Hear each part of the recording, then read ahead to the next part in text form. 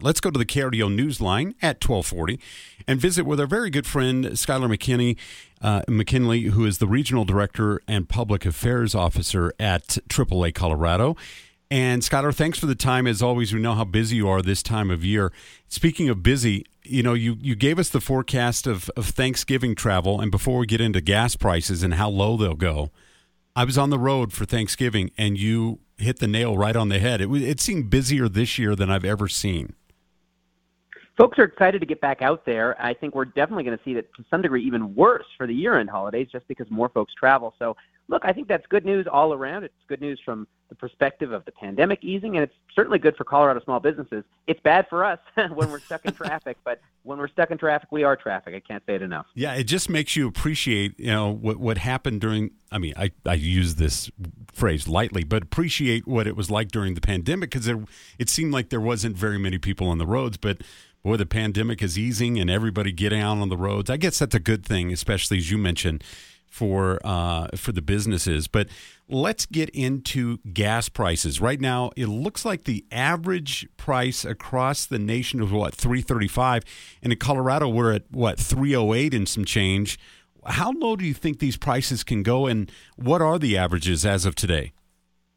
Yeah, so brush off those dictionaries, folks. Here's a word you haven't heard in a while. Deflation. In Colorado, gas prices are actually well below where they were this time last year. We're 40 cents below December of 2021. We are 30 cents below, the national average. We're sitting around $3.05. That national average is going to drop off very quickly. The Colorado average is going to continue to plummet. We are seeing, at long last, what we expected to see in September with the end of the summer driving season, and that's the lopping off of expensive gas prices. That happens every year. It didn't happen this year to the same degree because of sustained demand and limited supply. Prices now are falling. So there will be a lot of service stations in Colorado well below $3 over the next coming weeks with some spikes around Christmas. But entering into the new year and that quiet period, expect more deflation on the horizon, which I think is a welcome relief after what has been the most expensive year for gas prices in our history of tracking this stuff. We've talked about President Biden in the White House, dipping into the National Reserve and kind of offsetting what OPEC is doing. But OPEC's oil production cut, will that affect the decline in gas prices anytime soon?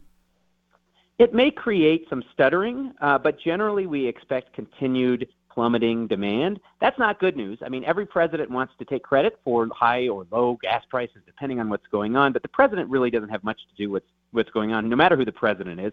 This is a global economic thing. Look, production stateside is coming back up. Even with production cuts from OPEC, there's still a lot more oil than there was relative to demand a few months ago. I think the bad news of this, the flip side of the coin, is that one reason we're seeing shrinking demand, which causes prices to fall, are concerns about a softening economy. When folks have less money to spend, they do less driving. When folks lose their jobs, God forbid, they don't commute to and from work. So gas prices tend to be a leading indicator for an economy that's cooling off. We're seeing that with interest rates, and while employment remains strong, I don't think it's necessarily blue skies ahead, although we should all celebrate filling up and it not costing historic highs for the first time really this year. It's always a good time to talk about fuel saving tips. What are some of those tips nowadays? I mean, some people may have forgotten or just don't do it, but there are ways to save fuel, isn't there? Yeah, especially this time of year. We're all guilty of this in Colorado. We kind of use our cars as an extra storage unit. Anything that you had from the summer, take out of there. Any extra weight generally will save you money on fuel. Also, your driving behavior plays a factor. We know that your miles per gallon tops off at around 55 miles per hour. If you're speeding north of that, which sometimes you might do on a 75 mile per hour road, you will see some shrinkage. But if you're always speeding and if you have jackrabbit starts, if you have to slam on the brakes a lot, generally if you drive aggressively, you lose a lot of fuel economy.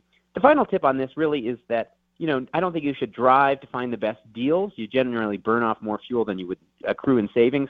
But if you're a member of Costco or other buyers clubs, there's typically no markup on that fuel. So that's an effective way to save. If only we had much, much bigger tanks so we could buy a lot of fuel right now. It's really cheap ahead of when we know it's going to get more expensive in the spring months. I was talking to my wife as we're driving out to visit relatives and things like that, and And we remember, and there are some people that are driving on the roads that will never remember this, but when the speed limit was actually 55 going from Colorado Springs to Denver, I mean, those days seem like a dinosaur.